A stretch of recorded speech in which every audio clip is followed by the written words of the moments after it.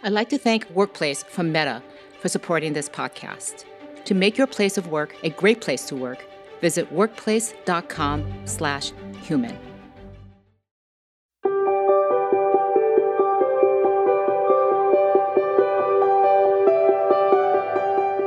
Leaders have never been challenged in their career as much as they are today. With technology empowering the voices of customers, many leaders are realizing that we're now in a perpetual state of always-on transformation. It's time for disruption, a transformation of leadership, and a transformation of ourselves. But what rules do we play by when you want to create this change? This podcast is about how we as leaders must transform ourselves to make it all work.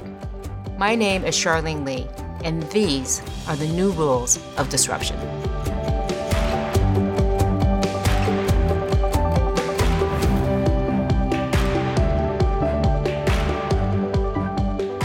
In our last episode, we talked about the importance of openness. Well, when you have an open organization, something very curious happens. A lot of feedback, disagreement, and conflicts come to the surface because everything is out in the open. There is no place for unsaid things or actions to hide. So one key skill you have to master as a disruptive leader of change is to create space for healthy conflict. Because guaranteed, if you're moving fast, if you're trying to create disruptive growth or go through a transformation, there will be disagreements and conflict, left, right, and center. So you have to learn how to have healthy conflict and look forward to using it as a way to resolve differences. Your role as a leader is to ensure that your team and organization retain strong relationships in the process and move through it in a seamless way. Because otherwise, things come to a grinding halt. We've all worked in organizations that didn't have a good feedback system, where people didn't feel comfortable to disagree in the open, resulting in a lot of backroom negotiations and politicking.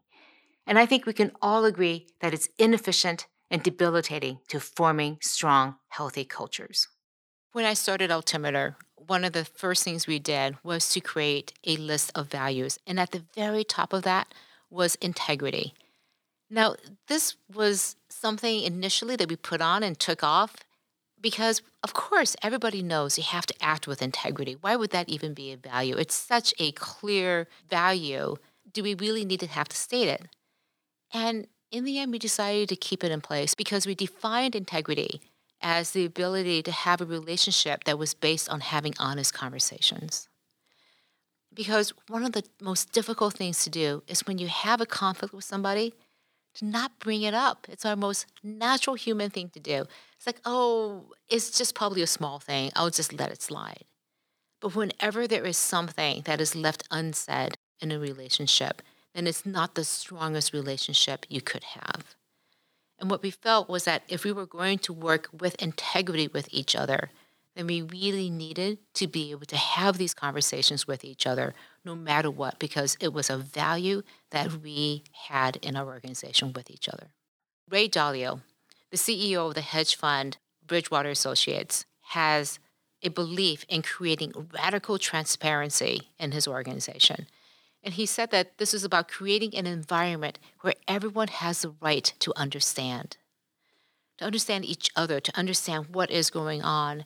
And when you want to be creating a transformative, fast-moving organization, then this is the environment you want to create also, where everybody has their voice heard and that they can be acknowledged.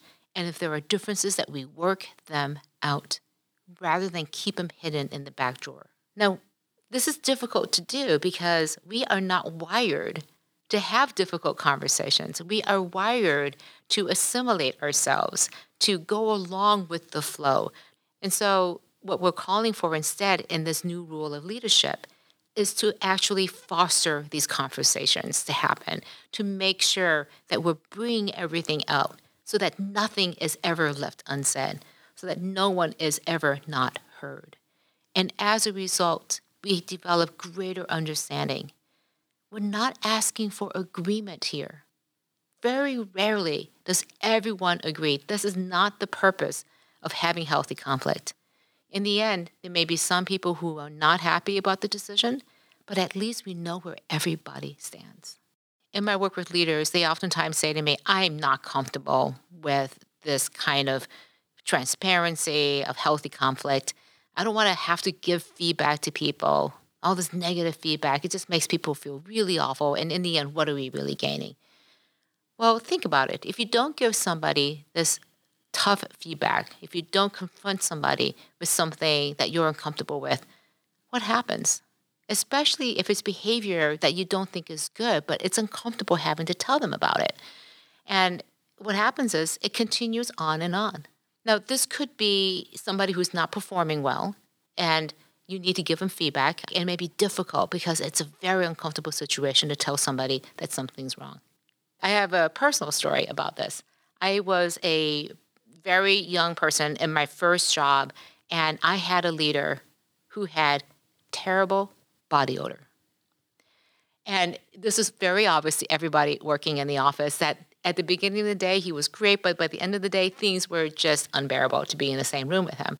And so I really admire this person. Obviously, it was not something he was aware of. So I took it upon myself to say to him at the end of one of our check-ins to say, well, look, there's one more thing I need to bring up. At the end of the day, you have really bad body odor and you need to do something about it.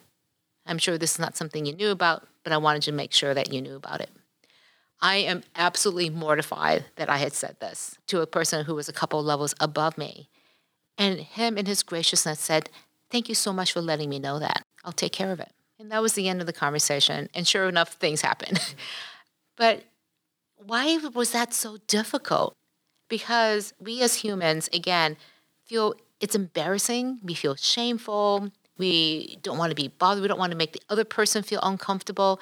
So many things in our social norms make us not want to deal with conflict, with anything that could disrupt things. And yet, if you're going to create disruption, you have to feel comfortable, not just dealing with the conflict, but actually encouraging it to happen. The reason why conflict is so difficult is that we are actually terrible at giving and receiving feedback. When I told my leader about his body odor problem, one of the reasons why it was such a good experience was his response. He accepted the feedback. And in my heart of hearts, I knew he would because he was just that kind of person. And so when we're trying to have these conflicts, instead of seeing it as a conflict, think about it as feedback sessions to say, I have some feedback for you. Here's a situation, and this is what happened. This is what the actions we're taking, and this is what the impact was on me. And it could be a positive point of feedback, but it could also be places where there was an issue, a conflict, a disagreement that needs to be discussed. And the key here is to ask somebody, is this a good time for me to give you some feedback? And that prepares the person to be able to take that feedback, to deal with it. So setting the stage for conflict is just as important as being able to talk about the conflict itself. One of the most difficult things to do as a leader is to deal with poor performance. When you have a team member that you know can do better, but they're just not living up to that potential, you need to sit down with them and give them that feedback. Early on as a leader, I really struggled with this until I realized that it was a gift that I was giving them, that they were obviously not aware of what they were doing, or if they were, they thought it would be okay. It was my job as a leader to inform them, no, this is not acceptable, and I want to make it better. I want to work with you to improve yourself. And if it works, then fantastic. But if it doesn't, then we will figure out what the next step will be. The key part of this conversation is to believe that this person wanted to improve, but also that if this wasn't possible within the skill set or the requirements that we had as a job, then we would talk about next steps in a thoughtful and respectful way. Learning to deal with performance improvement plans as an opportunity for change was a key way of me thinking about conflict in a very different way.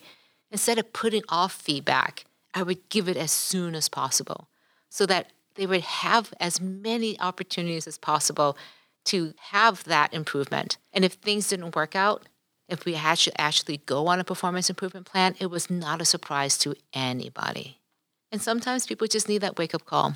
I had to put a key member of my team on a performance improvement plan, and he shared with me he was going through some very big personal challenges. And sure enough, he was able to turn things around. But without that trust and openness in that discussion, to hear what was really going on, without him realizing I really wanted him to succeed, we would never have gotten to that point.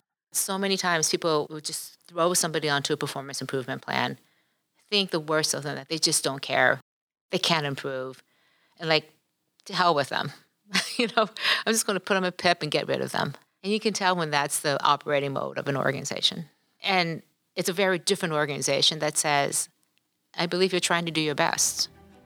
And with what the situation is that you have. So we're going to try to make that happen. And you need to up your game. You need to stand up and perform. Charlene here. If you're listening to this and thinking, I'm ready for more, then I want to let you know about all the resources available on my website, charlenelee.com. There you will find my latest books, articles, videos, courses, and more, all built to help leaders and organizations see the future and thrive with disruption. I've worked with top companies ranging from Adobe to Southwest Airlines. I've also spoken at conferences like the World Economic Forum, World Business Forum, and South by Southwest. And on my website, you will find many of the things I have shared with them. So go now to charleneli.com to transform your leadership today.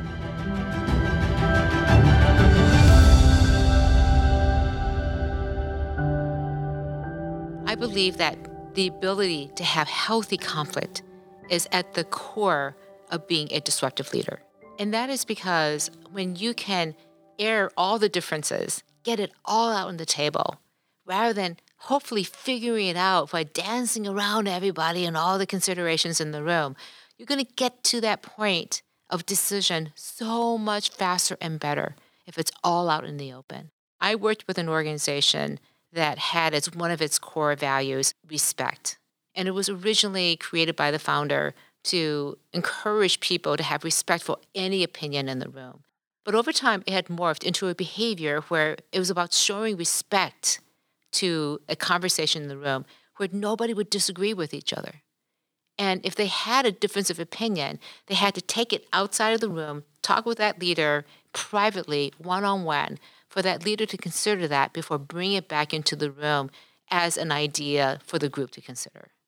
It was seen as disrespectful to disagree. And it was grinding that organization to a halt because they could not get decisions made. There was always somebody disagreeing with something, so they wouldn't sign off on a decision in the room. They would have to all go circle back and back channels, and the leadership was just sick of it. So as they were going through their digital transformation, they realized they needed to systematically change this value and say that respect was actually going back to the original, that all these other voices needed to be heard. So they set as parameters for leaders to show up and ask for people who has a different opinion, who has a different point of view. Is there something else we should be considering? And putting aside the old ideas of what respect was and systematically asking for people to come up with a different point of view so that they could do better decision-making, faster decision-making that would support the transformational agenda that they had. It took that organization almost a year to really feel that they had started addressing this. And this is a call to action for you as a leader, that if you are not seeing these types of behaviors, these types of beliefs in your organization, then now is the time to start, because it's going to take time and energy, but a lot of time to be able to change the way that the beliefs and behaviors in your organization work. It will take a lot of time and effort on your part to be able to switch it and to develop these new habits. One of the best examples of healthy conflict in an organization is at Amazon. They have as one of their leadership principles the idea of have a backbone, disagree, and commit. And what I mean by that is, you have a point of view. So what is it? Have a backbone and state it, and be ready to defend it. Be ready to disagree vehemently with somebody else on the same team. And know that the other person is just going to fight just as hard for their idea that it's right. And you can go at it and disagree, make your points, really argue for why your approach is the better one. In the end, a decision will be made. It may be going in your favor, it may be going against you for somebody else. But in the end, everyone is going to commit. And this is the key. We can disagree, but at the end of the day, we will abide by, we will commit 120% to the decision that was made. Now, this is really hard. In most organizations, if you're on the losing side of a decision, you're going to not be happy about it. You're going to pout. You're going to complain. You're going to sandbag. You're going to move things slowly because, I just don't agree with this. I should have chosen my idea. But think about what that does to the organization. That's not acting in a way of integrity. It is not operating in a way of openness. It is definitely not moving as one organization aligned around a particular goal. What if instead you had a different approach to this? It's to say that even if you disagreed, the decision was made, and I'm going to commit myself because, darn it, I don't want them to ever say that this idea failed because I didn't show up and do my best. I'm going to make sure that the execution is flawless, but the idea itself was flawed. Then I would feel somewhat more vindicated. But if the idea worked, then fantastic. Maybe I wasn't so right in the end. But I never want execution to get in the way of the idea being right or wrong. Disagree and commit, the idea of healthy conflict, means that when we have this philosophy of being able to disagree well, that means that we never have to pull our punches. It means that we can go full force into the idea that we have, present it with all of the evidence that we have, and fight for it without any reservation whatsoever. And knowing at the end of this that we are still going to be okay, that our organization, that the relationships we have with each other are still great, that we can walk out of this room having done battle with each other and shake each other's hands, pat each other on the back, and have lunch together. If you're thinking about how your organization deals with conflict, think about the last 3 conflicts you've had to deal with, these tense moments in your team. How are you able to create the environment where that tense moment could actually be used to resolve those conflicts? Are you setting it up? Do people feel that they can be fully transparent and honest with each other? And is the relationship strong enough coming into that room that you can have these deep discussions? Think about the best relationships you have, again, in the world outside of your work. And the best relationships are ones where you can have disagreements, things can go wrong, you can have vehement discussions about things, and still know that you're good with each other.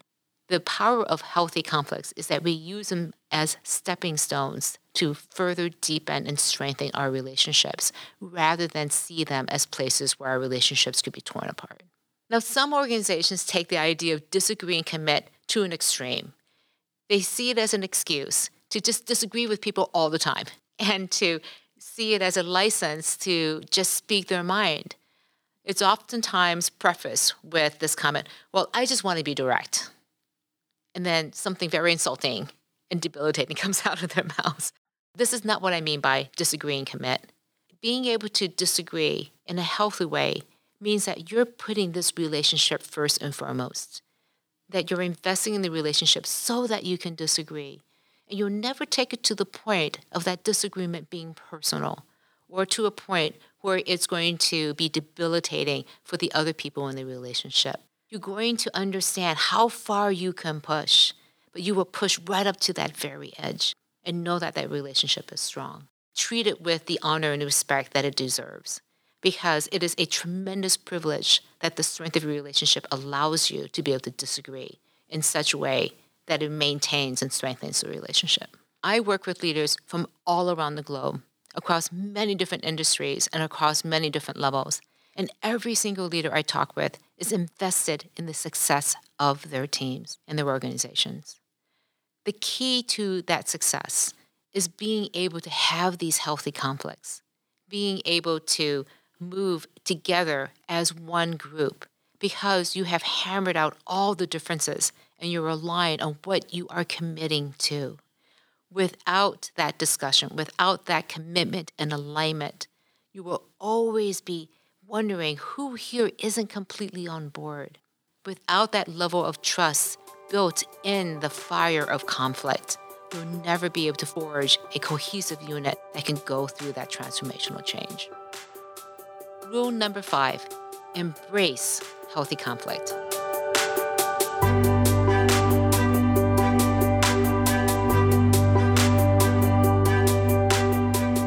Hey there.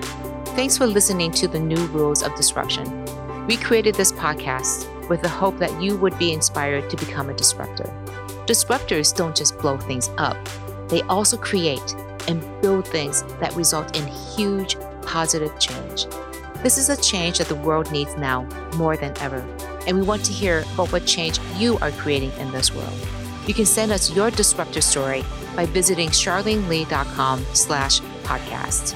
That's CharlenELI.com/podcast. If you are enjoying this podcast, I have one major ask.